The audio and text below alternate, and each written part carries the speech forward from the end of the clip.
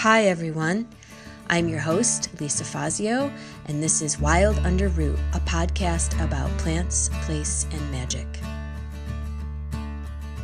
Even if lightning strikes, or if thunder splits the sky, if the mountains fall and rivers overflow. Welcome everybody to the Wild Under Root podcast. And today my guests are two of my favorite people, friends and colleagues, Mary Beth Bonfilio and Cara Wood. And I'm going to let you guys just say a little bit. I'll just share that we're in community with each other. All three of us have a shared heritage as Italian American, and Mary Beth is also Sicilian and Sicilian American, and Cara and I are both Calabrese, in descent. So welcome both of you. So I'm just going to let you guys sort of share a little bit about yourselves. Mary Beth, you want to? Yeah. Hi. I'm friends. I'm into these two ladies a lot. And I'm just really grateful for both of their teachings and presence in my life. So I just want to say that. I'm just super happy to be in conversation here. I am a mother and a writer and sort of like a container holder for change, I think is the best way to put it, whatever that means. It kind of is in flexibility and flux all the time. I'm navigating from Yamal land, unceded Yamal and Multnomah territory, which is the Red Hills of Oregon, which is just south of Portland, Oregon. And I'm originally from the area where Lisa's from. So there's this upstate New York Paisan connection I love. I can still hear it a little bit in your accent. I'm trying to get it back. When I'm there, it's bad. It comes like that. Yeah, I'm sure if you moved back, you'd have it back quick. Yeah, that twang.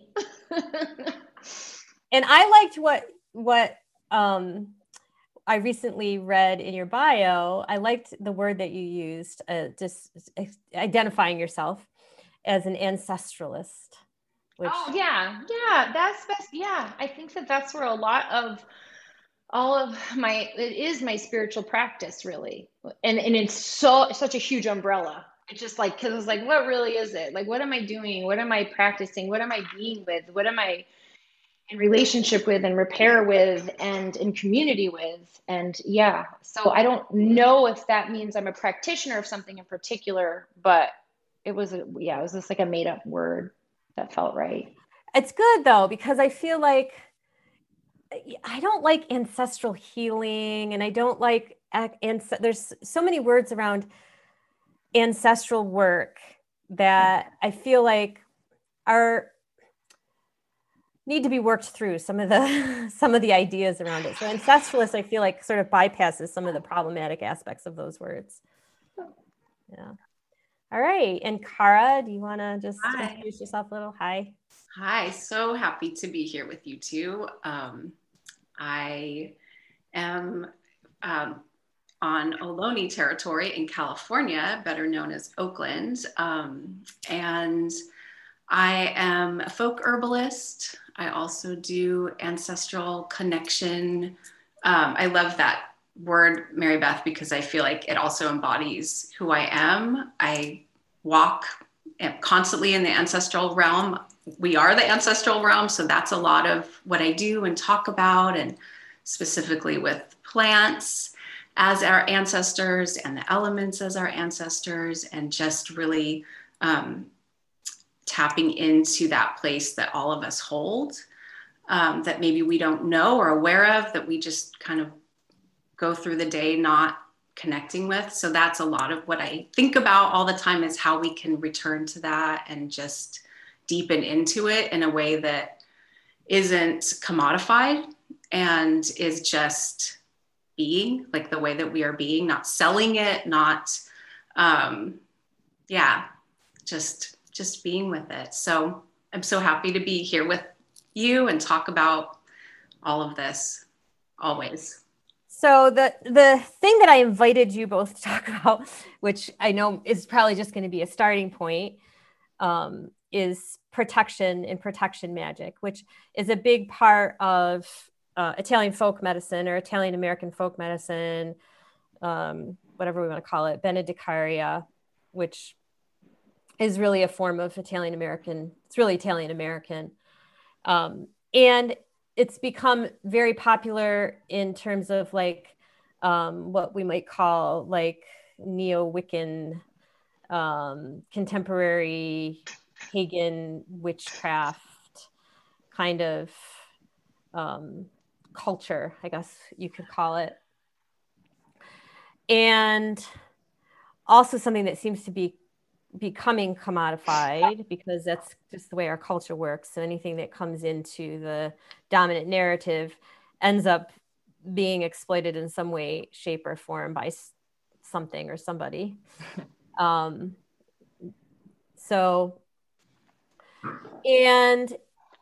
you know, I don't know what the definition of protection magic is, and I don't really want to make one up for everybody, because I don't think that there's necessarily a standardized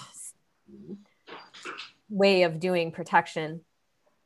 I only know what my experience of it is, and including my experience of it as in terms of ancestral trauma and in terms of being Italian American, and the way that came through to me in my family lineage. As well as the work that I've done on my ancestral inherited traumas.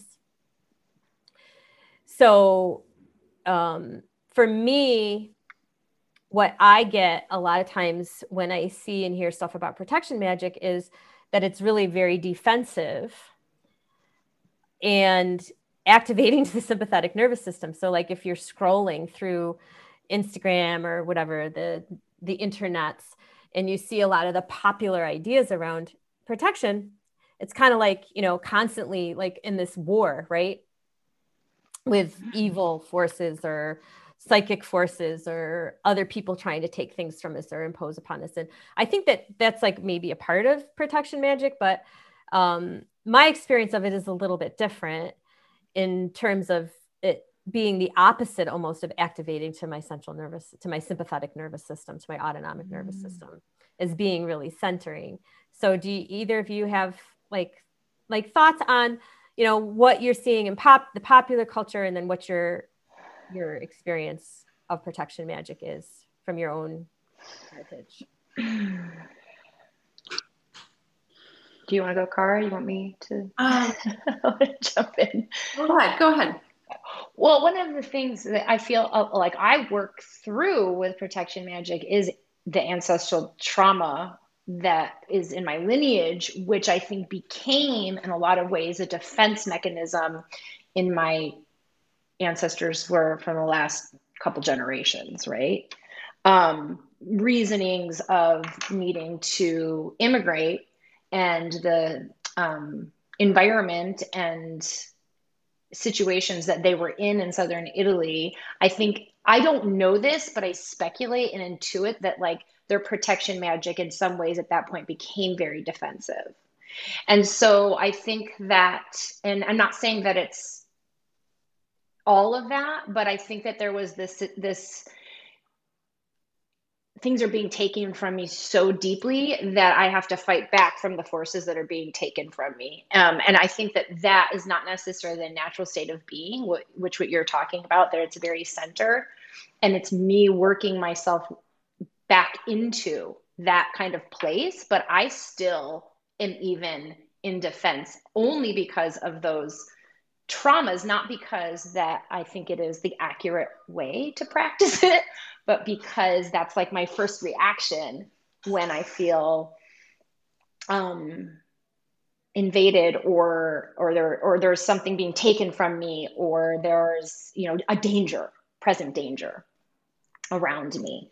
And in some ways, like, I felt like it really was happening during the beginning of COVID a bit. But really recognizing that was huge, because then I was able to kind of shift it a bit and go back into like maybe a little bit more land and ancient ways of like, what is protection? So kind of healing a little bit, or shifting a little bit of what I think that maybe like, my grandparents were doing it for. So I'm not quite sure they had that. I think that they had the sympathetic reaction that you're talking about a little bit, if that makes sense. Yeah, and I think also it's important to just note that danger is real, right? There is real danger. Like COVID is a real danger. And like, I mean, so it's like there are times when we need to be in our sympathetic nervous system. That's why we have one. And that protection is a part of that. I think also maybe why for me as well, like the beginning of COVID kind of activated a lot of this for me as well. And I think that it is ancestral for many of us all over the world. This is not just Italian Americans or people on the peninsula of Italy or in the Mediterranean or Sicily, but I think that it is fair to look at our ancestors and their reality. And for like an example of like the peninsula of Italy and Sicily, this is like an area that's surrounded by water. And for so long, for thousands of years, they dealt with occupation and people coming at them from different angles. And there's a reason why all the villages, with a few exceptions, are not on the coast, like ready and open for anybody to just arrive. Like there's a reason why all of these villages are built up at the top of a mountain and why they're fortified in the way that they are. And so I think that we're tapping into that. And this is part of it. And this isn't the only part of it. But like there's, the geography, we hold that geography in our body, and our ancestors left that and continue to know that. And also COVID activated what I've talked about with you both, like our plague trauma. And that's real for many of us, specifically European descendants, but people from everywhere. We've all had to deal with plagues. And so I think that those two things at once definitely become loud as far as like understanding the ancestral layer of that we're remembering. Mm-hmm. And then it even coming in, even Italian immigrants and other immigrants as well, anybody coming into America or immigrating anywhere. Yes. But coming in to a country where at the time when the Italians first came, they were marginalized. They were part of a minority, a marginalized group of people. And so I know like a lot of my grandparents who were both immigrants, that a lot of what they did was survival. My grandfather said, he learned, he learned when he came here, he learned how to fight when he was 14 or whatever.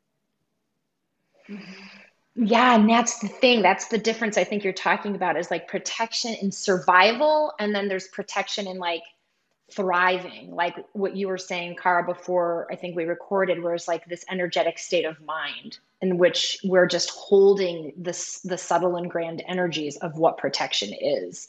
And it's not about like surviving and having to like, constantly like,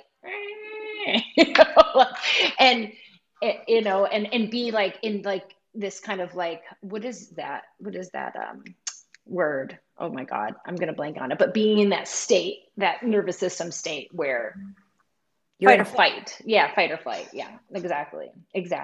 And so the other, sorry.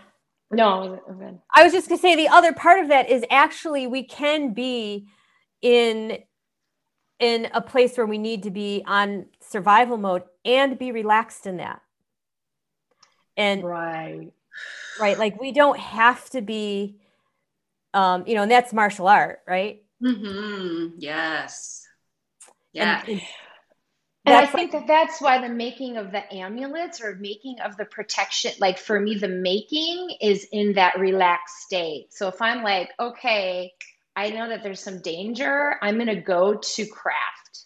Yeah. I'm going to go to ancestral art. I'm going to start using my hands and making and being with. And all of a sudden now that's probably more was like the protection of like versus like wearing.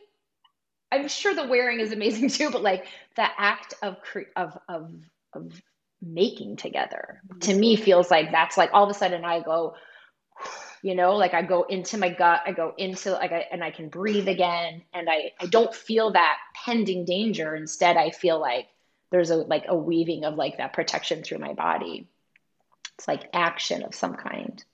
I think that's where protection is a state of mind, where and like that it can hold those complexities like you're talking about, Lisa, at once, like that we can be relaxed in our bodies and also be aware and protected, like a blanket.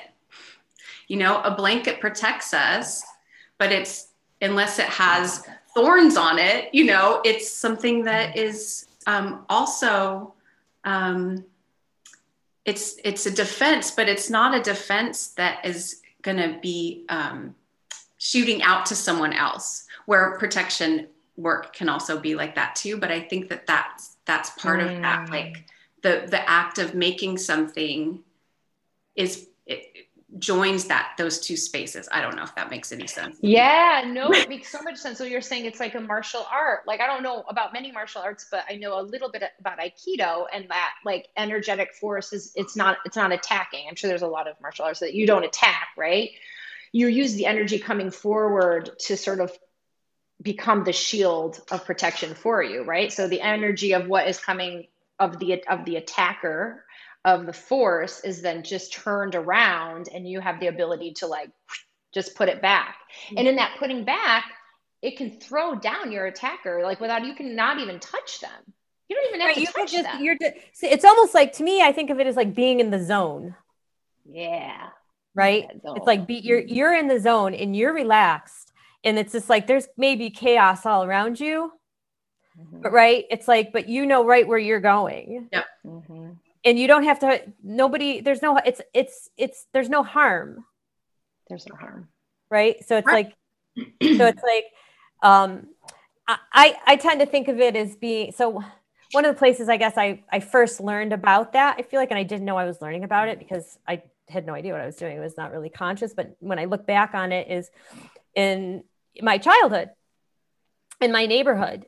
And it was a, working poor immigrant neighborhood, and it was in the 70s, and so nobody's parents were home, and me and my little brother walked to school, and there was all kinds of kids that were going to beat you up on the way to school or jump you or whatever, and the thing was, and there was nobody, so and I learned to fight. I beat some people up, but I beat up a few boys to protect my brother. I did.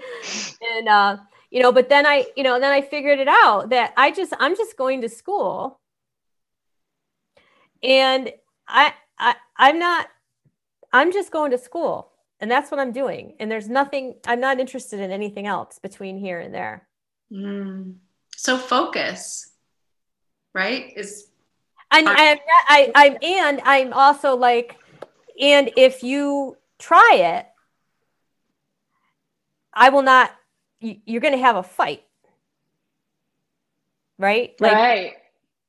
Like there's going to be, this is not going to be. And I think also as a woman in the world, I kind of always had that attitude as well. I think you get this, right? Where it's just like, or I because I walk in the woods by myself all the time.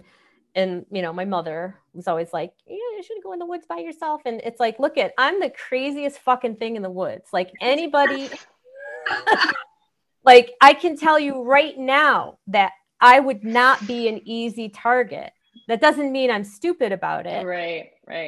But like, I will go batshit, right? Like I will, like, anybody trying to, hurt me, bear, coyote, human,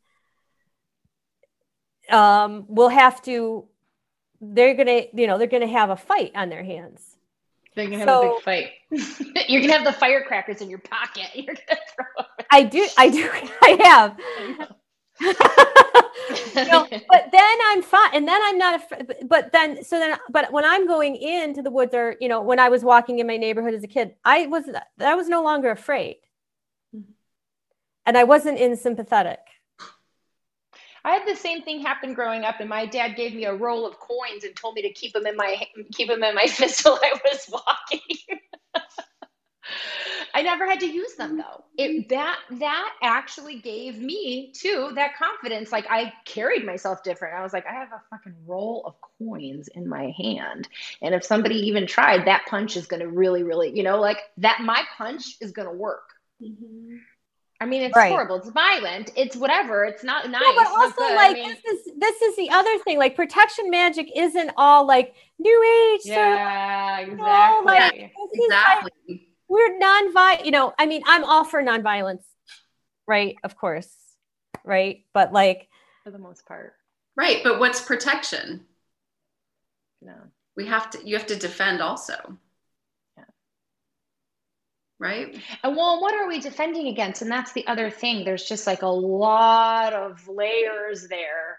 And we want to talk like on like the big macro level. Lisa and I were talking the other day about, we were on this conversation about something else, about that quote in that book, where I was like, thinking about, and I think I was talking to you about it, Cara, as well. We were talking about it, where I was like, what does all this come from? What is the root of what we are protecting ourselves from? Yeah. What are these memes, these egregores? Where do they fucking come from? How old are they? How are they how are they entering bodies in which the bodies become harm to us, or entering cultures and entering systems, so that it's just like we're in like all these different layers of protection? I don't have an answer for it, but it's just like, and is protection magic is not about ridding it, because if it's an energy, it never goes away. So how does protection magic, or protection like energy, which becomes a state of your mind, not only keep you intact and centered, but also somehow transmutates? How can protection magic become a transmutation practice for whatever this energy is? How can it feed it in such a way so that it not becomes this, I don't want to use the word evil, but like this evil that permeates through all these different layers? Our culture has a beautiful symbol for this. Right. And we put it down into the earth, and we move that shit into the earth, and we compost it. Because you're right, Mary Beth, that energy is there. We've been dealing with this forever, for generations. It's the beginning of time.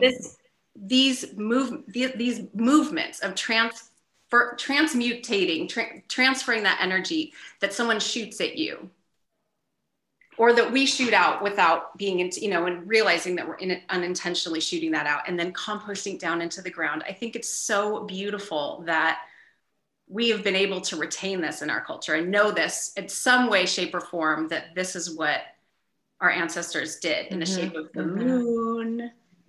This is like also the mother, this is Hathor. This is her discs, the horns, I love that. Anyway, I think that's what it is like moving that. And once we really understand that we're all carrying these energies, and that we have that ability to move it and harness it and transfer it, and not walk around in denial about it, or pushing it onto somebody else without taking responsibility to be the one to move it. Right, because it's not really external. It's got to be internal. It has to be part of all of us. Well, that's what I was saying. That's part of what I think of it as well, is a way of differentiating between self and other. And so when we differentiate between what belongs to us and what doesn't belong to us, then we know what is coming in and what isn't coming in. So things become a lot more conscious, and we become more conscious of where we're putting our energy, and what energies we're allowing into our field of experience. And so that in of itself is protection. And I think differentiating the different levels and layers, for me, like I'll just share like in my own like work around it. And when I say I feel like everything I do is protection work, because maybe I'm wrong, maybe I'm defining it just very loosely, but and I would get like kind of personal, but I think I've shared a little bit of my experience working with somebody, Dare, Lisa, I may have told you this, and we were talking about the spirit or energy that has been moving through my family and harming my family for many multiple generations, and seeing as it always is something that I'm trying to protect me and my children of, right?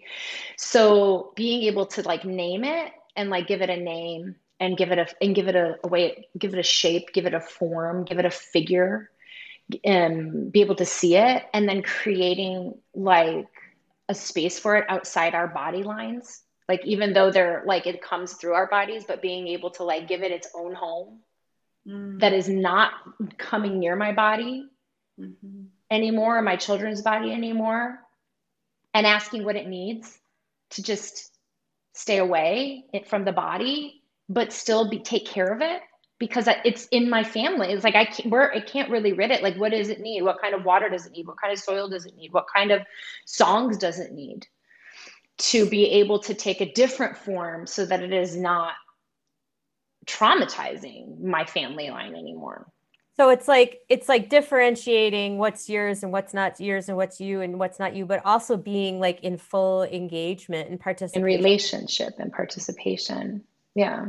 And that's been really a pretty powerful one. Because before it would just be this like, like being able to get so nuanced and so detailed and so like microscopic almost about what this is, like, and then recognizing it just wants to be seen. Right. Oh, fuck. This just wants to be seen. It wants to be given. It doesn't maybe want to live inside us like it is. Maybe it really needs another space, another home, and where it can find its new purpose. Yes. I think that's so beautiful and so powerful and scary. It's very scary, because I was like, this fucking thing is in my little attic door. Like, I put it inside my little attic door. I'm like, every time I walk by, I'm like, shit, you're in there. Yeah. But they're seen, and they have their own space. Mm-hmm. And in ways I'm still for it, and I'm fortifying our bodies as we go through this, using protection fortification so that our bodies are staying like, aligned and subtle and healthy and all the things. So like, there's that aspect of it that's really important, but there's also this like aspect where it's like, what are you? Who are you? Where did you come from? What do you want? Let's give you a new job in the world. Yeah. Here's some milk and some flowers. Yeah. Well, I mean, I think that's one of the things we're lacking in our culture is proper communication, worship, whatever you want to call it, with the dead and the ancestors, which it was part of every indigenous culture on earth at one time. And so that we've been kind of cut off from, we have been cut off from that. And so it's like, so that's protection, right? Like that's protection, is that you start actually having a dialogue with things that have been repressed or made unconscious. Mm-hmm. And so it's like all the things that are in the what in like psychology we might call the shadow, that you're saying, oh no, like this in the shadow, these things become monsters, demons and evil. And then they start, like Carl Jung would say, what you don't make conscious, you meet in your fate. So it's going to come up. You can't actually make them go away. Like you said, you can't make them go away. I mean, and ultimately we don't even have anything to protect. I mean, this is the other thing of it. What are we protecting? Good question. Like, what do we like? There's no such thing as like safety. Right.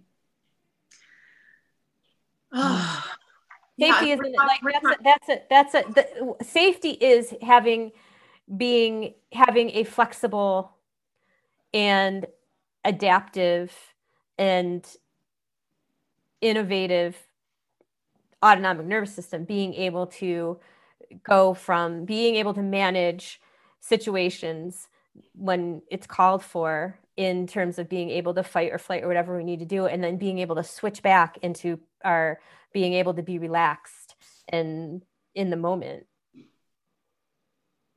Yeah. Mm.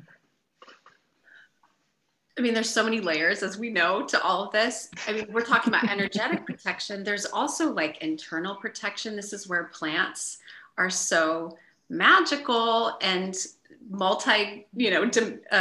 dimensional, because plant medicine is also protection, like gut health. This is like protection magic.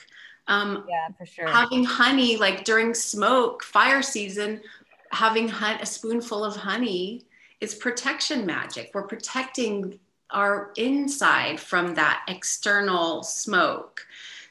Mm-hmm. And so like there's like internal protection, there's our skin, just like treating our skin to olive oil is protection magic, because our skin is our protective barrier Mm-hmm. And that's all nourishment. Right. Such nourishment. It's nourishment. Yeah. Fortification and nourishment for sure.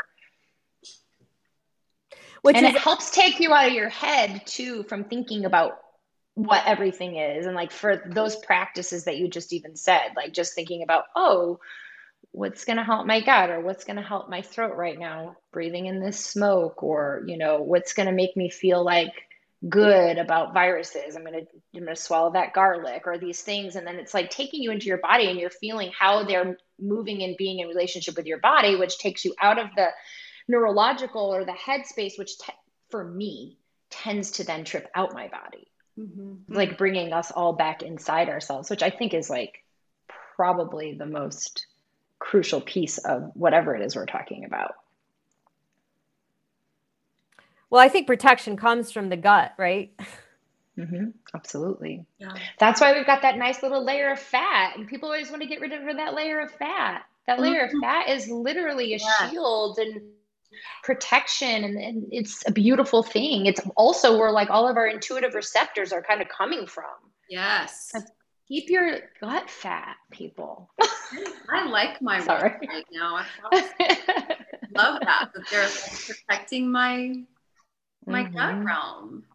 Mm-hmm. Our brain. That's our brain. Yeah. Protecting the whole. Yeah. Isn't it interesting in our culture that having no gut fat is like this sought after thing? Having a flat, having nothing there, having a flat, tight.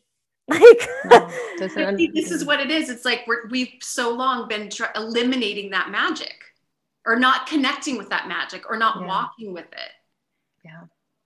So then it's like everything's like like tight, like everything, it's like forget. It's like, and then you're right. You're up here, and then you're like, this is the only thing that's moving, because everything else is like so rigid and.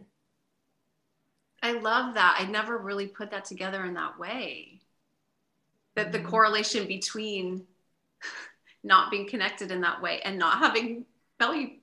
Absolutely. I have a friend who actually taught, we did a workshop together once, and I was doing tarot and writing, and she's just like a somatic experiencing body. I mean, she does everything with the body. She's constantly going and learning more about the body. And, I remember, this was years ago. I remember that moment she said that. She's like, this fat is everything. Like, we don't want to work this fat off, because this fat is literally protecting like our vagus nerve that goes up. Like, this fat is protecting our guts, protecting our entire body. And also at the same time, because when it's protected and when it's there, it's got like the little fascia receptors that are like able to take in information, filter the information. You don't need to take all of it in, and help you listen to your gut and make decisions so that you're able to make choices that are navigating you in a way that is of safety, protection. But I think there's a lot of steps to get to that, because I know with lifelong anxiety that like, if you've been in that, like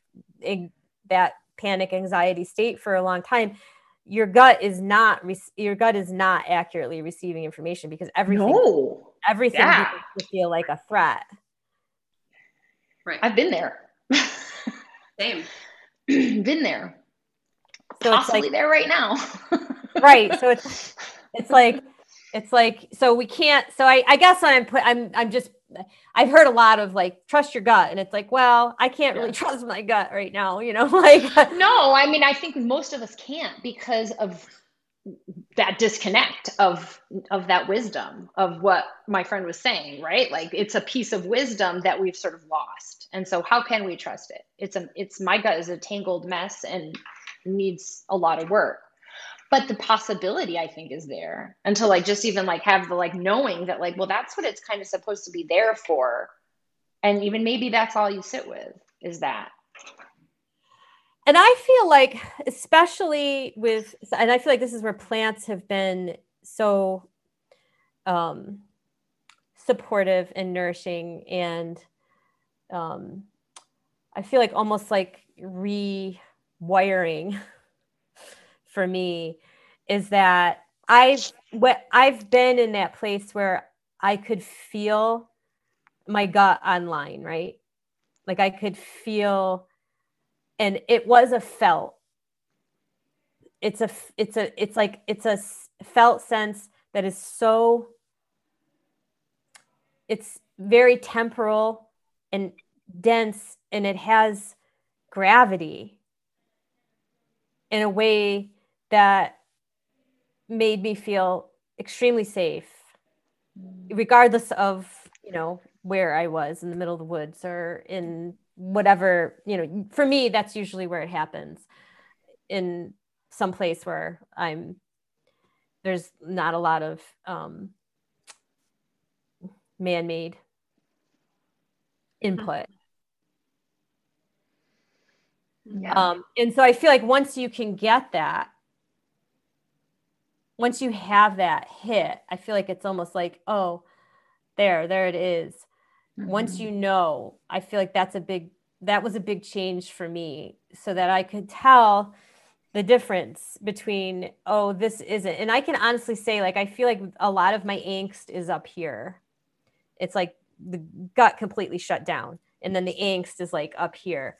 And then like when I am able to like soften and drop in, it's like everything just kind of softens all the way around. And then in a way, it's almost like I'm more, I guess you could say I'm more vulnerable, because I'm just like, oh yeah, okay. Like, Yeah. I was just going to say, letting go also is protection. Right? Like, I'm just trying to imagine just like when I've just allowed myself to lie on the earth and just fucking let go and really absorb. And also just, I don't know. Sorry if I just interrupted you, but that just came to me, like what you're saying exactly, like letting go allows. Laying down, softening. Well, that's what I'm saying. Like, it's not really about creating safety, right? Because we can't even really do that. Like, so in my experience of it, it isn't like, oh, I've got, all the windows locked. Not that I haven't done that, go unlock all the windows and all the doors. And I mean, right, I want to preserve my life and my family life, whatever, it's like, if there's a fire, I'm going to get out of the way. I'm not talking about that. I'm saying that, like, sometimes for me, it has been when, really it's just like this immense, like, trust and complete vulnerability. And that's what I feel like, in going back to even, I don't know, maybe it's just my familial experience in the last couple generations, that was lost. The symbols, the amulets, the practices were all in place to help me come back to it. Like, I really appreciate them. And I think that they're worthy. I think that they're of their own energy. Everything has its own energy. Everything has its own like power and presence. And like there's the salt is sentient, the garlic is, all of that matters. But I have felt personally that though my family, my dad grew up with charms around his neck, you know what I mean? Like that's what grandma was wrapping around, but I don't think she I think she lost the remembrance of what you're talking about, of being able to let go. That piece wasn't there anymore in them, and it wasn't there in my parents. Something had stopped it. And at the same time, that memory or that knowing of what protection was for them, of these pieces of the coral and the dirt and the plants and all those things stayed with them, which I'm so grateful for, right? Because it's like brought us to even having this conversation now together, because we all sort of came with that. But that one piece is the piece that I have the most like hard time with, is that I don't have really a close lineage-based practice of that letting go. Like I can do it, but it's not quite embodied in me fully because of whatever the experiences of the people before me. Yeah, I have no idea how many generations back, because as far as I know, my people, at least on my Italian side, absolutely didn't have that. You know, they wore the garlic. You know, my bisnona had her children do that, and I know that she was protective in her. They did the malocchio, but I wasn't raised with that because they were dead by the time I came along. Well, I saw it, but I don't think that they had the piece that we're talking about, which is like, we're like, I think they were up here. I don't think that they were down here. Yeah. But the one place where you're saying, Lisa, where you felt it, like, and when you're in the woods, like I did feel it on ancestral land. I felt it real, like for the first time probably in my life, the first time I was on that soil, and that microbiome just went right in my gut, in my mouth, and in my, and it was like, oh.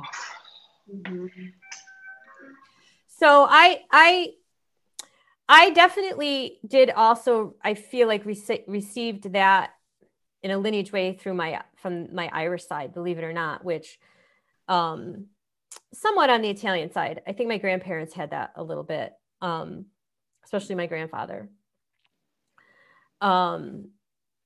Which is interesting because this is sort of, I always felt like, and then the older I got, the more I felt like this. I felt like some of it where it came from my nono was that he knew who he was, because he knew who he was so well, because he had been raised in his village in Italy, that he had formed some secure attachment from that, even though it was in, a very difficult time in Southern Italy, and very economically, they were very poor, and his father disappeared, and his mother, it wasn't like everything was perfect for him, but I always felt like there was always a part of him that seemed so solid. That didn't, and it continued on here. Like you felt that, like even throughout his life here. Yeah, it was just this, it was like this,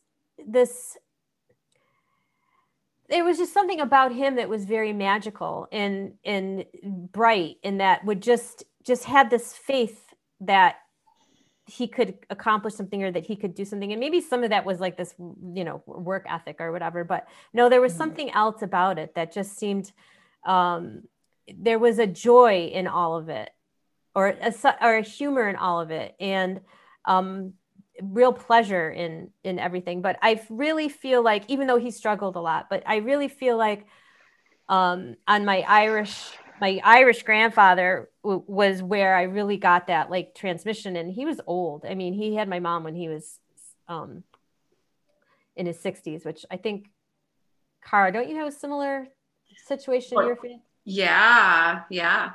My father was 57 when I was born. Right. And so, my grandpa was, he had been through a lot too, but my grandpa was born in 1888. And, he definitely had that. And I don't know why, because I don't know what, the only thing that I can say about it is that they were Catholic, and they had this faith in, the Blessed Mother is a big part of Irish Catholicism. And so that I was always taught from my mother to let things go, to give it to the Blessed Mother. Yeah, that is true. I was passed that on too. I just feel like they were so worried. There was a lot of worry that still ran through them, and they were always giving it to the Blessed Mother. That is true. I just don't know if it took it out of their body. I don't know. It's So much something I can worry. So much contemplate. worry. So much worry. So much Yeah, worry. it was like, well, and my mother is Our Lady of Sorrow. Like, that's her name, is Dolores. Like, and that's just what she is, you know? And that in itself it's like knowing who you are and what your purpose and your path is in many ways, you know? Like, I don't judge it. I'm not sure if it's like, you know, the American taintism is for these people that I'm talking about. Like, if America just made everybody nervous and jerky, and maybe they weren't before. I don't know. I can't know these things, right? I can only feel into like the layers of it all. But well, we do know. So one of the things I was going to mention was from Ernesto DiMartino's work. Do you guys have this book? I do. yeah, I have it. Yeah. Um, I'm just gonna turn my light off. Hold on one second. No, you Yeah. can keep talking. Keep talking. I don't like this light. The sensor. So he goes into like, you know, why the magic in Southern Italy was so necessary, and just, you know, that, you know, there was a lot of poverty and strife and peril and invasions and volcanoes erupting and, you know, and takeovers and, you know, land stolen. And but he's also coming from, I mean, it's clearly academic. He's doing research. And then what did you think of it? What did you guys think of have you read it? I haven't read it. It's still no, I've read like paragraphs of it. I have not read the whole thing. Nope. So, you know, basically it's about Lucanian magic. Yeah. So, and he goes down. And so I was just going to share a little bit because I think this is, you know, sort of, and again, I feel like he's taking us like a position. I don't even know. He's an intellectual. I'm trying to figure out what he is. If he's identifies as, scholar, anthropologist. Hegelian historicism and phenomenology. Anyway, so, you know, he's talking about basically magic and exorcism and spells and possessions, and, you know, that it's really the experience of being acted upon, and that being in the world, maintaining ourselves as an individual presence in a society and history means acting as a power of decision and choice according to values. It means always performing anew the never definitive a detachment from the immediacy of mere natural vitality and rising to cultural life. So like he's describing these practices as a way of rising in cultural life to be becoming part of a culture. Mm-hmm. So to me, that sounds like, well, it's like instead of being completely consumed by self-concern, which I think is also a big part of our modern culture, is the self-concern of the individual and hyper-individualism, which we're seeing right now through COVID. I mean, it's become very obvious that, you know, everybody's pretty much just concerned about, or a lot of us anyway, just concerned about what choices we want to make for our best interest. And he talks about the loss of this power for a presence unsuccessfully engaged in resisting an attack in the form of the experience of being acted upon. So, you know, basically that like people feeling acted upon, and that using magic involves the personality as a whole and the operative powers grounding and supporting it. So like that these traditional practices were really about like grounding and supporting the individual in being able to be present. And present in the larger community, like present in the larger community, and knowing the difference between themselves and the outside world. He calls it the actual loss of presence is when we need protection, is when we've actually lost presence. That's very when the presence enters into crisis due to the collapse of the sheer possibility of making itself the center of decision and choices according to values. One may, on the one hand, have the experience of an empty self in a world that are inauthentic for various reasons. And then he said, finally, we must consider states of possession when the presence's margin of autonomy is restricted to such a degree that it disappears. So basically, when your autonomy, so you're being acted upon, and you no longer have autonomy over the decisions that you're making. Okay. And he says Lucanian magic works as an instrument of arrest, representation, and unification of the variety of possible individual crises of presence in the face of an unleashing of the negative's power. So he's basically saying the ideology of magical power, binding, possession, enchantment, and exorcism offers a representative framework that is stable, socialized, and traditionalized, in which the risk of alienation of single presences is converted into a metahistorical order, a level on which the recovery and reintegration of risk can be carried out. So it basically sounds like what you were saying. Do you want me to say any of that again? Can you read the last? Yeah, read that very last part again. About Lucanian magic? Lucanian magic. Okay. The ideology, Lucanian magic works as an instrument of arrest, representation, and unification of the variety of possible individual crises of presence in the face of it, which he's attributing to being acted upon. Right, sure. Yeah. Of an unleashing of the negative's power. The ideology of magical power, binding, possession, enchantment, and exorcism offers a representative framework that is stable, socialized, and traditionalized, in which the risk of alienation of single presences, so like as an individual being alienated from being present, is converted into a metahistorical order. So there's a system, a level on which the recovery and reintegration of risk can be carried out.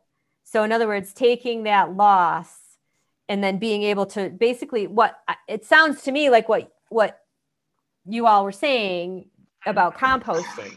Yeah. And that this is part of cultural life and part of being in a community, and it's traditionalized and ritualized in such a way that it's guiding this. And so to me, the question is, you know, in now here where protection magic is becoming so popular and exploited because, you know, we live in, that's you know, the sea we're swimming in. And to me, contributing to more dysregulation of our systems because our culture makes activation a priority, right? It's like we prioritize being active. Everything is like getting us activated, you know, whether it's, you know, in a good way or a bad way. It's like whatever it is, we want to get a charge out of everybody, so they'll, you know, whatever, buy something, buy into, join the club or the cult or whatever. Join the cult. I know that was a lot there, but but I appreciate you kind of paraphrasing, like what that means is. Thank you. I'm interpreting. I appreciate your interpretation. It's I don't know when it was written either, so I feel like it's probably pretty old. It was just, I thought it was early 20th century. Yeah. It says first edition 1959, but I'm not sure if that's 50s. He was walking around, going through. I think it taps into something that really just is always, that I've just always kind of been holding, is that desire to be in a community where we all know and understand this. And this is just what we do. Instead of trying to constantly catch up. Like I feel it in my body that I knew it and that I had it and that we practiced it together collectively. And that how frustrating it has been to walk in this body and not have that be what I was birthed into in this body, in this incarnation right now as Cara. Like, and meeting you both, like this is, you know, this is part of our collective healing, you know, talking and being together. And I think that's so much of it, is that it's that the social media stuff, which is great and beautiful too, but like it becomes individual instead of that just, you know what I mean? Am I making sense? Like that collective.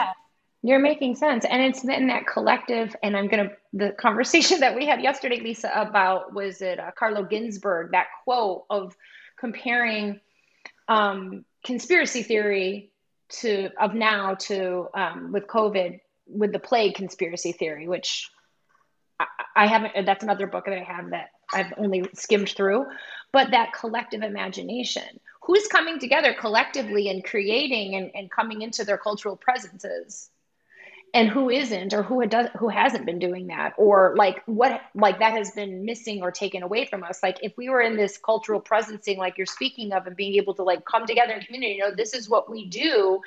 What is the possibility of creating in that? Like what is the imagination and the body and the movement and the energy and the working of that together, of knowing that this is just what we do. Mm-hmm. What does that create versus, and I think that Stephen Jenkinson used this term, and I'll just use it, like I think it was him, like we're at an amnesia of imagination, like we're at a poverty of imagination. But yet there are specific cultural somas and like creating imaginary worlds for them to be part of, that they belong to. Meaning, like, I was just referring to it as like that conspiracy theorist imagination, right? Like that takes a lot of being present to what is, and like, this is what we do. I'm not saying it's right.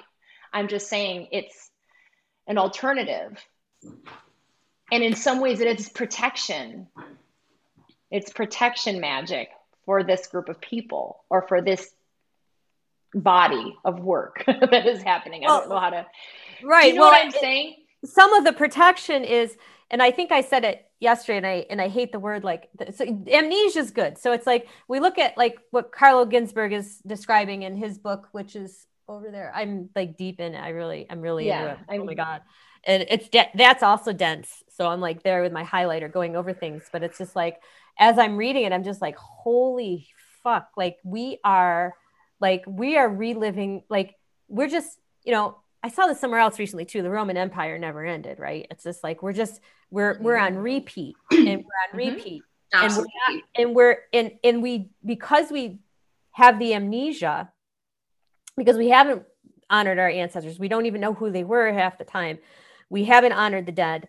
We don't know our own histories, most of us, that we don't know that these conspiracy theories have been recirculating in different ways, at least since the plague, and actually even before that, that it was lepers and Jews that were poisoning Christians, and right, and then these, and what really is, and then the witch trials. But like what's underneath all that is, from my interpretation, is really a war over the being able to hold the dominant narrative, right? And like that's what was going on back then, where it's like you've got people living in these basically living out different expressions of reality, and whether they're Christians or Muslim, or at the time a lot of it was like, oh, it's always like letter forgeries came from Muslim kings asking Jews to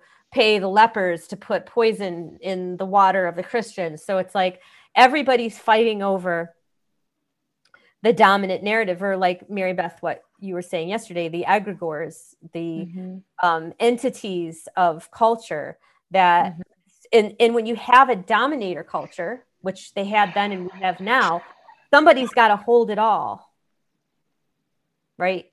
Having any opposing or incongruent or dissonant realities being expressed,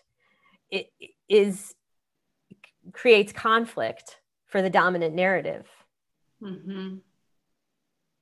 So what they, right? So, and then they say, oh, well, it's the devil. Well, it's not the devil. You didn't want witches because they were doing this stuff, right? They were able to hold in their local place and each other in a way that was doing exactly what Ernesto Di Martino says, was able to bring people into the presence of being alive. And so if you have that, then you can't manipulate people. Exactly. Yep. And it doesn't fit with our dominant narrative. We have a hierarchy. We have a dominant narrative that's vertical. It goes this way. And so it's like, if you've got, what I would call rhizomatic, Right.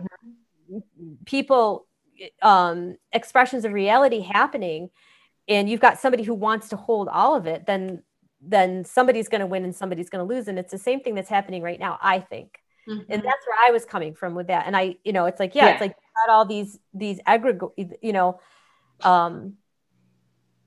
it's a war, it's a war for holding that mind. And so the thing is, the more, if it's unconscious, then then there's no way to integrate it, right? There's no way to, as long as it's unconscious, as long as we don't know what's happening, then we're never going to be able to do anything about it. And that's where that amnesia, that's right? where the amnesia comes in. We're just It's like, not I don't know. questioned. Yeah, it's not questioned. Yes. And then there's this like facade of, I don't know if this is a tangent, but like a facade of what you're saying, Lisa, and with what we're sold as individuals as self-care, or as, the Band-Aid of what now is so clear, like what New Age kind of magic is, where it's just the appearance of it with an individual instead of the presence. Like, I love that, just like being in the presence. And I think that's dangerous. It is. Like, really dangerous. I think so too. Or at least at times, and if at least it's just not, it's impotent. Mm-hmm. Right? It's just not going to, it's not going to achieve what you want it to achieve.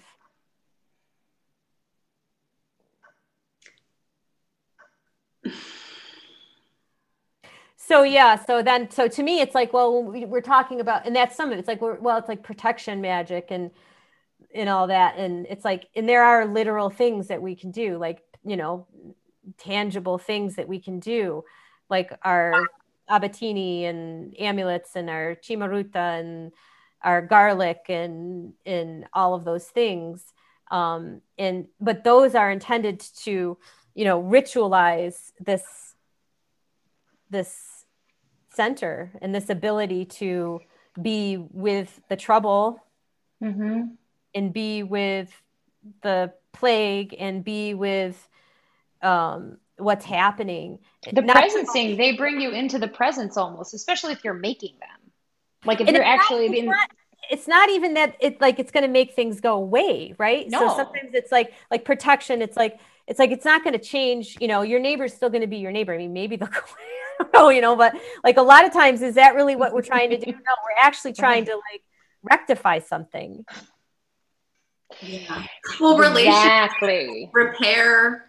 Yeah, exactly. It's like COVID is obviously not going away. No.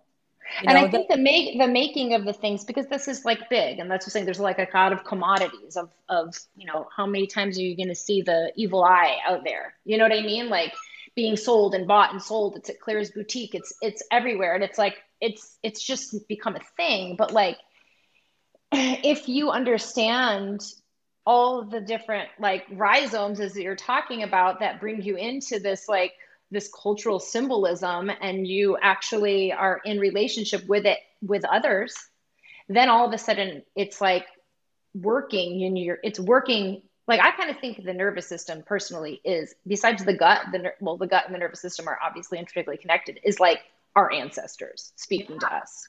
Yeah. And so it's like, in that sense, it's like, I feel like we're actually in communication with our nervous systems in such a way that these are the practices that help us become more present to what is happening around us and give us the, I don't know what the right word would be, because the not exaltation, not health, not wellness. I don't know what it is, but being able to allow us to be in that presence together. Alignment.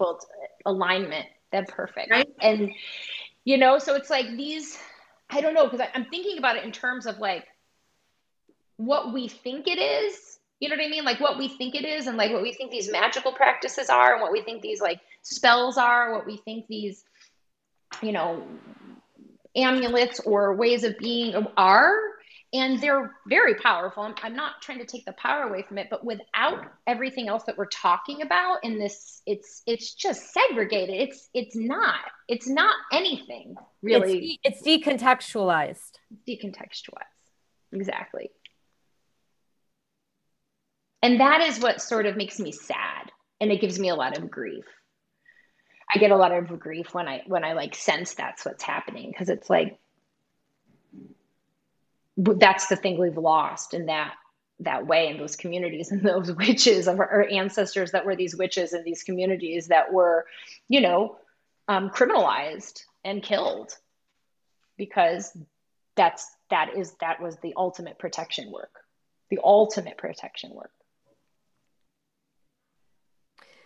Yeah. So where do we go with that? I mean, that's always, I don't know. I mean, because like even with the Moloch, you're taking away the Moloch. I mean, I know people will give the Moloch, and like I know that you can give them, you know what I mean? You can shoot it, but like really, those women in the kitchen came together to transmutate the Moloch, right? They weren't sending it off to anybody else. They weren't fighting with it. They were being with your body, you know, being with the body, and kind of working and moving and witnessing and observing it and saying, it's real. I know what you're going through. I know what you're going through is real. So I'm going to sing a little bit and pray over it, and then we're going to let it move. Sorry, but that's what you're saying, Mary Beth, about being witnessed. Mm-hmm. Yeah. You know? Yeah, that part. Yeah. And so that's that energy again, is like moving it and witnessing it. Yeah. And speaking. Huge piece of, I think, protection power right there. Yeah. Yeah. And that it isn't something that needs to be bought. No. That water, olive oil, you know, like it's what it is, that it's our bodies, that we are we just need each other. Really. Well, I mean, that's a lot of it with the Moloch cures, at least in Italy too, but for sure in the Italian enclaves in America, is that was being done in front of people. I mean, like that was it's like stir the sauce and do the Moloch, right? It wasn't done in secret in some ritualized space where it was done in front of family and community, for sure. I mean, I never found it to be a secret thing. That secret thing was like always a weird thing to me. Like I was like, I never even thought of it as that. Well, things become a secret when they're opposed by the dominant narrative, right? Like things become a secret when people can't do them and so I think that I always thought that's where a lot of that came from, is because you couldn't talk about it really outside of, you know, your community or your other people who were at least in this instance in Italian culture, other Italians who were like, and they never would, like they didn't really, I mean, in my family, no one really had friends that were not Italian. But anyway, there wasn't an opportunity to. It was like, oh, bless them all. Yeah. I would love to be a fly on the wall with my great grandmother and her daughters. Yeah. You know, in their kitchen. Yeah, me too. My grandmother and her sisters doing that. Like, I would love that. There's pictures. I've seen pictures of them at the pot. There's, you know, huge. But yeah. And I know I was there, you know, in some form. I was there as my grandmother. But yeah, it's. I think. I mean, those practices are still. There's still people I know here locally.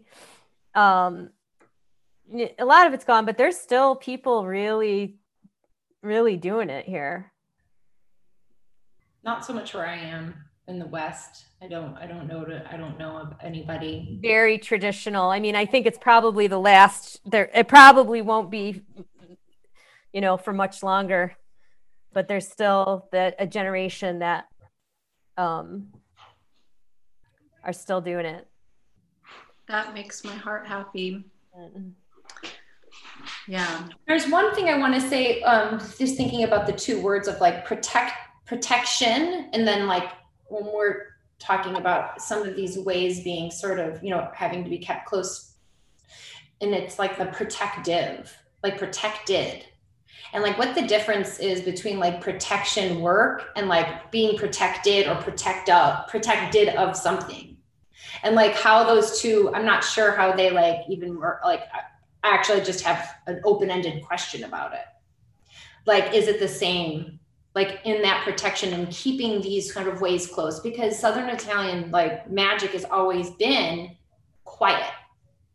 It's coming out, I think, a bit, but it's always been quiet. It's not been written. There's nothing written about it, really. I mean, these books that you're reading, they're more people who are studying it, right? They weren't of it. They weren't like in the community. They weren't in with the healers and witches of the communities. People weren't really writing of it, writing it down and keeping a record. So it's always been, through word of mouth and passed on and whatever. So it's been really just kind of isolated in some ways within the community. I think it's coming out. And so I'm wondering like I think we've had this conversation before too, of like how what is the word I'm looking for? Protective that we need to be of it. And is that part of protection work? Or, you know what I mean? Like where do those two intersect? Yeah. Whose work, which I think of, is Angela Pucca. Yeah, I like her. Yeah, I watch her YouTube videos. Yeah. She's saying that there's like the older generation that's like 60 and older that are like, this is in Italy, that are like, no, like it's still it has to be passed from family member to family member, usually a grandmother to a grandchild or whatever. It's the only, and you only get, you only get whatever your family does. Like if your family does the Malocchio, that's the cure you get. Like you don't get, there's a whole bunch of different types of cures you got to go to somebody else for whose family does that. So it's like, and she's saying in that generation, it's still very much like that, but that the younger generations now it's changing and becoming more out front, like becoming more, it's on the internet, it's on Facebook. It's like they're exchanging abilities. They're becoming more integrated with like other cultural magic as well. Like, is it staying what it is? I don't know. And she does that affirmation. Is it becoming part of Slavic or Wiccan in the US? Like being, well, we know it's becoming part. I mean, well, yes. I mean, I don't know where that's coming from, and that's, that's a whole other topic that we could do on another one. And on another I want to talk about that. is what Stregoria, which is like, David Gramassi's Wiccan form of whatever Italian folk magic. But, she does talk about like, there's this transnational, like she calls it transnational shamanism, where it's like, what's become popular is decontextualized and delocalizing traditional medicines, basically magic medicines, in standardizing them in a way where you can like provide them to people as like a prescription, or like a weekend workshop where, you have a very logistical set of things that you're teaching, and then you're going to get a predictable result at the end of it. And so that they can be used in that way. So it's like, to me, it's like sanitizing it in a way. And she does say, and I agree, well, there might be good reason for like that. It's not that that's necessarily bad, as long as, again, it's like, are we aware that these things are not, they were in a specific geographical, climate, social context, that they were similar to what's happening here in some ways, that we can't avoid it. Do you know what I mean? Like, because in some ways that's what we're doing. I'm not saying us personally, but possibly. Again, I think that's where we come up against these narrative wars between like you have this dominator culture that takes everything, how do you either have to keep things completely zipped up, it feels like, and not share them and not talk about them, or they're going to get pulled into the fray of capitalism. Yeah. And that's where and nervous system activation, right? And having more organized ways of getting it out there, which I'm not saying is wrong, but it sounds like what she's saying the younger generation in Italy are doing, or they're like taking what they learned from their elders in some ways and like offering in a way that is organized and maybe more linear, because that's the way the world is working, right? And I kind of feel like it's the same way here. Like we're learning from our ancestors and our elders, but we've been separated from all of the ways that it's sort of was in context of the origins of this magic and this medicine, and we're kind of creating something different. And so can we recontextualize it? To me, that's the question, is because traditions are meant to adapt, right? We're not trying to replicate or recreate exactly what my great grandmother did in Calabria, right? Like I don't know, and even if I did, it wouldn't even be appropriate right now. So it's like how. To me, that's like the big question is like, okay, so we're here now and we're dealing with this set of conditions and we have this tradition that is still there. I mean, it's keeping it breathing. It's giving new life to it. I'm not saying it's wrong. I'm saying it just sounds like a similar but different experience of the younger generations in Italy kind of shifting the way they're doing the work. And whereas we are here shifting the way we're doing the work, which comes from a totally different, we're on unceded land that our ancestors never belonged to. So it's a completely, different situation. But at the same time, where we are, I don't know. I'm a neutral about it. I'm not like. But I think that has to be part of it, to me. Yeah. Right. Yeah, it's like part of it is like, all right, well, part of the conditions, the context that we're in right now is that we're on unceded land in a colony. Yes. Right? Yes. So it's like, that's like, okay, so, that's part of our context. It's like I'm going to bring this to a different place, but hopefully it'll make sense. It's like in art, when I studied art, understanding postmodernism. And what postmodernism is layers building upon and this is folk culture, building the layers upon what had been created before. Mm-hmm. And that a lot of times people don't understand.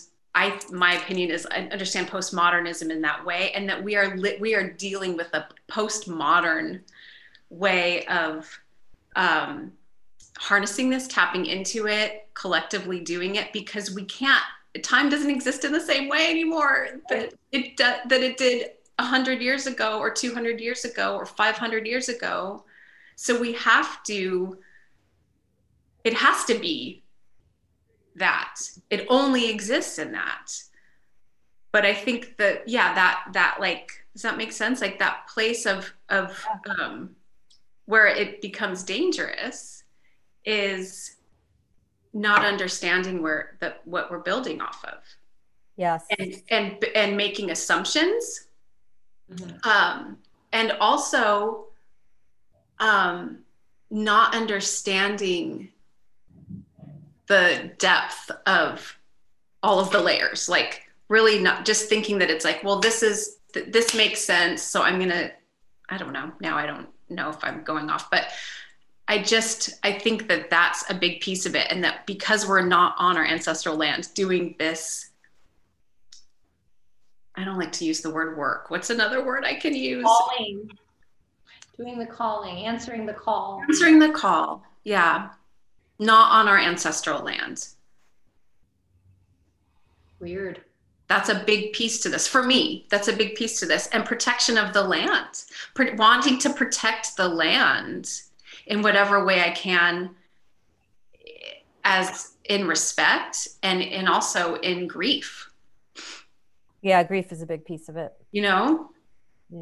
It's a huge piece to this. The grief that the reality that we're sitting here having this discussion. I mean, I think the other part of it that comes to mind as you're talking now is there's a couple. One is that the beings of these traditions themselves, right? These spirits, the spirits of these actual traditions came here with the Italian people when they immigrated, and then they have been adapting here. Yeah. And to me, that's also part of the context, because it's like, we know and I think I've talked about this before with you guys in other places, that in an Italian neighborhood, like in the city of Utica, where my family first came, you know, you've got people from all over Italy there. They all had their own traditions. And then they intermarried. You know, and I'm talking about Southern Italians. You know, it's like my different baby magic. My grandparents are from villages 15 minutes apart, and they were culturally totally different and were very, you know, expressive about that. Right. So, you know, you've already got this. So the other thing, these are living things. Absolutely. They are living things in relationship with this place. So they've already been in relationship with this place. And I think that's where it's like, that's why we can't push aside, we can't repress that part of it. It's just like, this is a colony, and we're here because of a certain set of circumstances. And there were a certain set of circumstances here when our people first came here, and that's been evolving ever since, along with these traditions. And then they're going forward in the future. And then the other thing I wanted to just, as you were talking, it just made me think of, in terms of like contextualizing in the land or in places, that I don't even know what local means anymore. Like, what is local? Like, are we local to each other? Right? Because we're in pretty tight community, really, even though we're in different geographical locations. We're in different bioregions, but we're local. What becomes local? Yeah, that's a good question too. Mm-hmm. So, like, in terms of like contextual, like, well, okay, so we have these traditions, and, you know, and we're in community with each other. Another thing that comes to mind is, if you're saying that the spirit of this work, this calling, or these ways, these folk ways, these magic ways, came over with this people, with our people, with our, you know, great-grandparents and our grandparents, and it lived in them and moved through them, either whether they practiced it or not, still lived in them, you know, 1 or 2 generations, still going to be there. And they die, and their body's in the soil, and that transmuting of that energy comes up and is in relationship with the soil, which belonged to other ancestors. And I just wonder about that, you know, that mix, and then it's like growing here, and we're here like tending to it.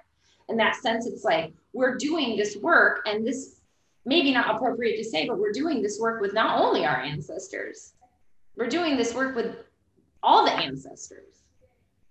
And like, how to so lovingly and carefully and consciously realize like that spirit, like those different villages, people from different villages that came here and married, and those spirits interconnected, those cultural bodies interconnected.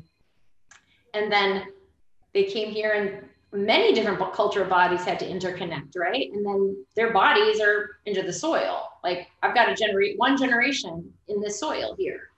It's not a lot compared to, you know, other, you know, people, but that somehow has like now been part of the fertilization of this soil that has, you know, 25,000 years of ancestors created it. So like, what does it look like on this side? Like, what could it possibly look like on this side, right? It's got to change and be something totally different.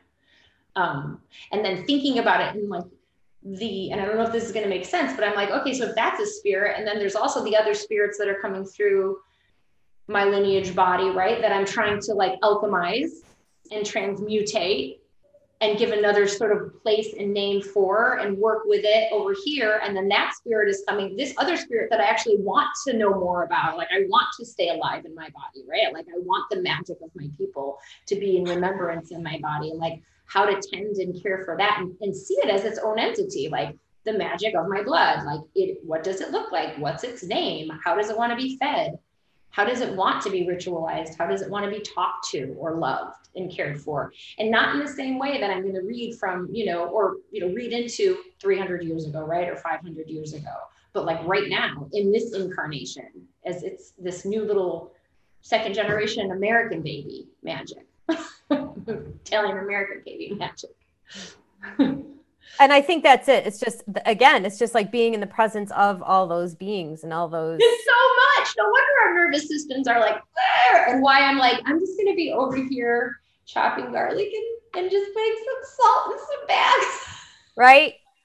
That's why we do that, right? It's like, I'm just going to go. That's what I feel like. I feel like these were like the tools and the remedies to like, yeah, there's a billion like spiritual entities just like in relationship around us. And if we're not in that presence, which I absolutely love that, because a while back, I feel like I read something by somebody who was saying that their work is ancestral presencing.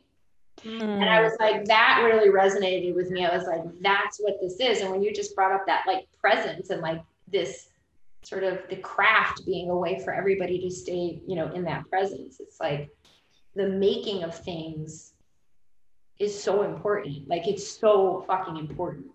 It's like everything. It's like, if that's the one thing that I could ever, I just taught a class on protection magic with a group of people I didn't know that come from all over the place, actually, like all over the globe.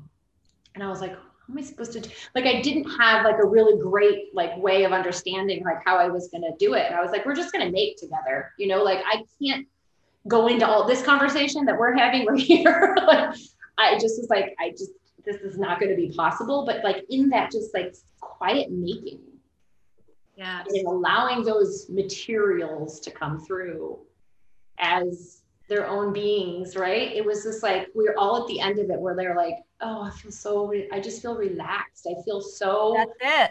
That's it. Yeah. I think about the spider and like process and like the spider web and what they do. Yeah. And then like the tarantula, which is like or the wolf spider, in our cultural, folk traditions, like this is part of it, right? The possession, that energy that we're consumed with, that then we need to move it through doing the tarantella or like music, dancing, all of that, like that's part of that process too. And that's also largely not, that's definitely not Anglo.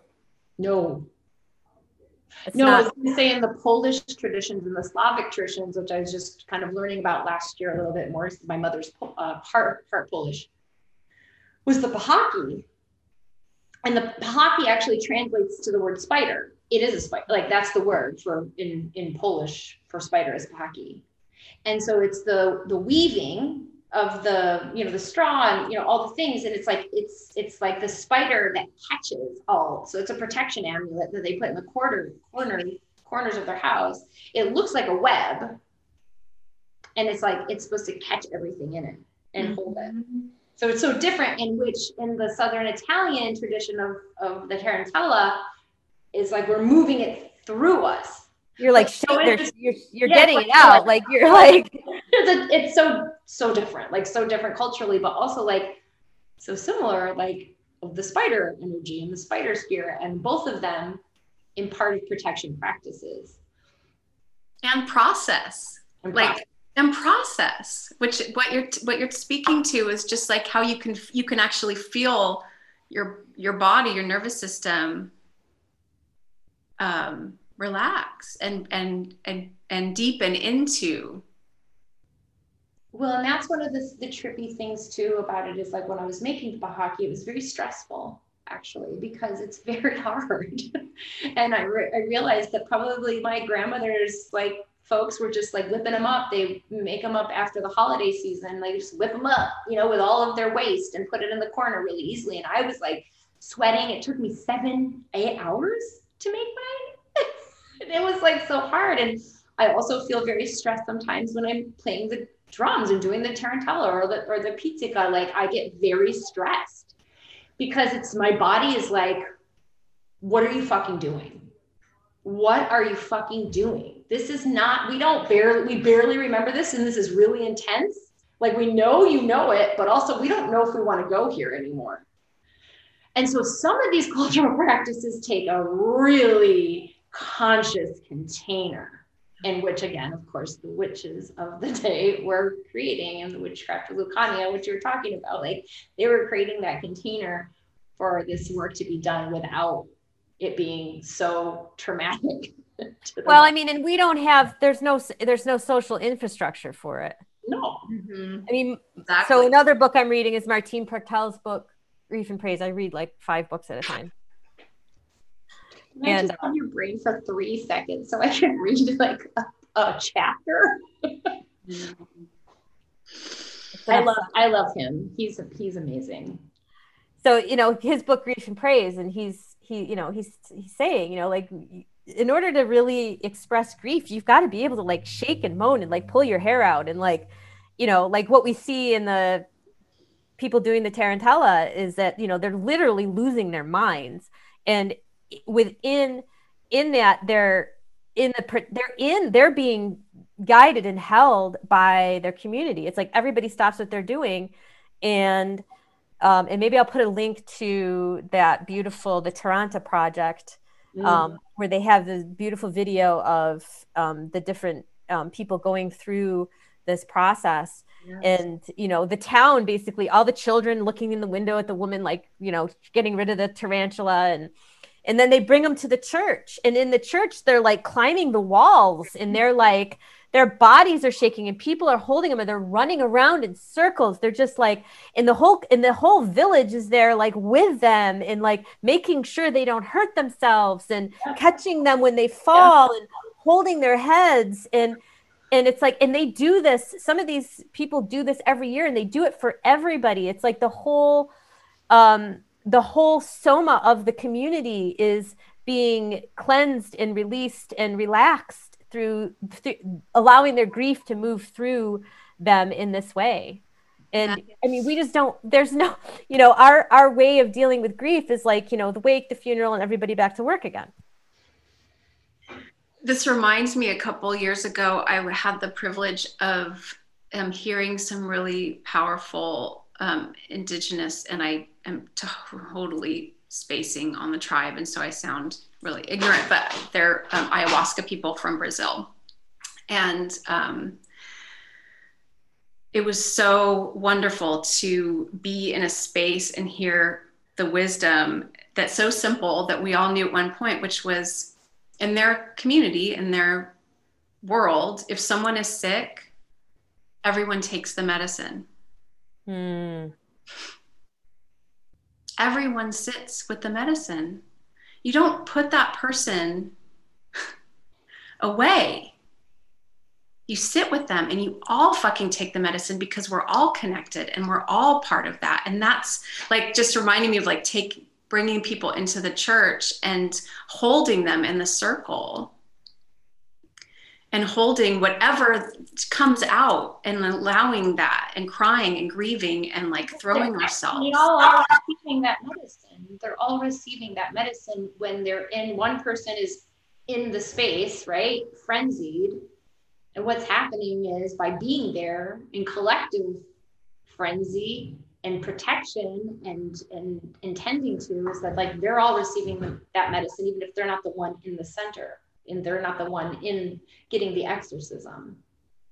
How beautiful that everyone take the medicine. Yeah. That's so beautiful. Yeah. And that they don't, you wouldn't think to have the impatience to not do that, right? Like that it's, what other time do we have as beings than to spend our time doing that? There's nothing more important. There really isn't. Yeah. There's nothing more important.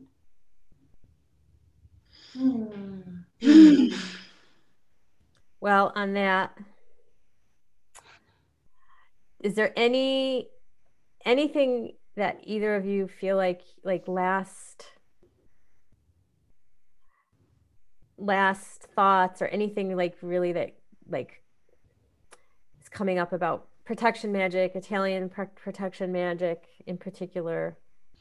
Well, just the words that I want to use right now that just sort of like was a reminder for me, and how I kind of always see it, is that it is collective. Protection work is collective work. Grief is collective work. Protection is collective work. This is an individual work. Like, if you think that you're going to just sit around and protect yourself, Yes, right. it doesn't do anything. This has always been, it always has been, and needs to always be collective practices. For sure. Yeah. Yeah, Totally. absolutely. And collective with our ancestors. Yeah. Us, collective together in this realm now, and collective with those that wove it. Yeah. And the ones that are going to come ahead of us, I think. Exactly. Yeah. Exactly.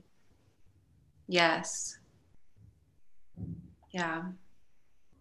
And that it's a state of mind. I think for me, just walking over the years with having it be so crucial, not crucial, but important in my being, just to understand that like every moment, every movement is part of that.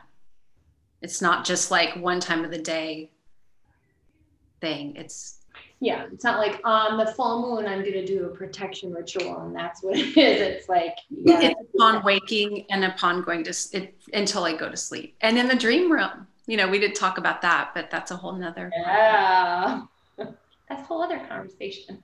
Well, it's the blessing way, right? I mean, it's Benedicaria. It's living life as a blessing and blessing. We're doing what we've always done. And that's something that we are practicing remembering. Like practicing remembering together. It's what we do, and it's what we've always done. There's really not that much of a learning curve when you think of it in that way. Mm-hmm. I just saw this quote, and maybe we'll end on that, if I can say it right, but I think it was Michael Meade. I believe it was Michael Meade. And it says, and I don't know if it was his quote or if it was a quote from somebody else, but it was on, I think, his Instagram. And he said, "Don't seek to be like your ancestors, seek what they sought." Brilliant. And and I think that to me, that's like the only thing that's like, okay, so what are we doing here? How are we going to do it? Like, how are we going to do this in the best possible way? And it's to me, it's that. It's like, well, we have all these ancestral traditions and stuff, but really what we want is what they were seeking as well. What they were trying to remember. Yeah. Well, thank you. Thank you. Do you just want to share before we go, and I'll put links. Do you want to share where both of you share, like where you work, where people can find you? Mary Beth, your Instagram or your web? Yeah, Instagram or my website, which is my name, and Instagram, which is my name as well. Right now, I don't actually have a website, so like as of this day today, but I'm not sure when I'm going to. But and I'll link. And it'll be there eventually. What's your website? My website is chimarutaremedies.com, and my handle at Instagram is chimarutaremedies. And yeah, what an honor to speak with the two of you. I love you so much. I know I could do this for the next 2 years, so we'll have to do this again soon. I know, I was in person, and then I just keep thinking, what a pipe dream. We will. It will happen. Okay, bye for now. Bye. Thank you.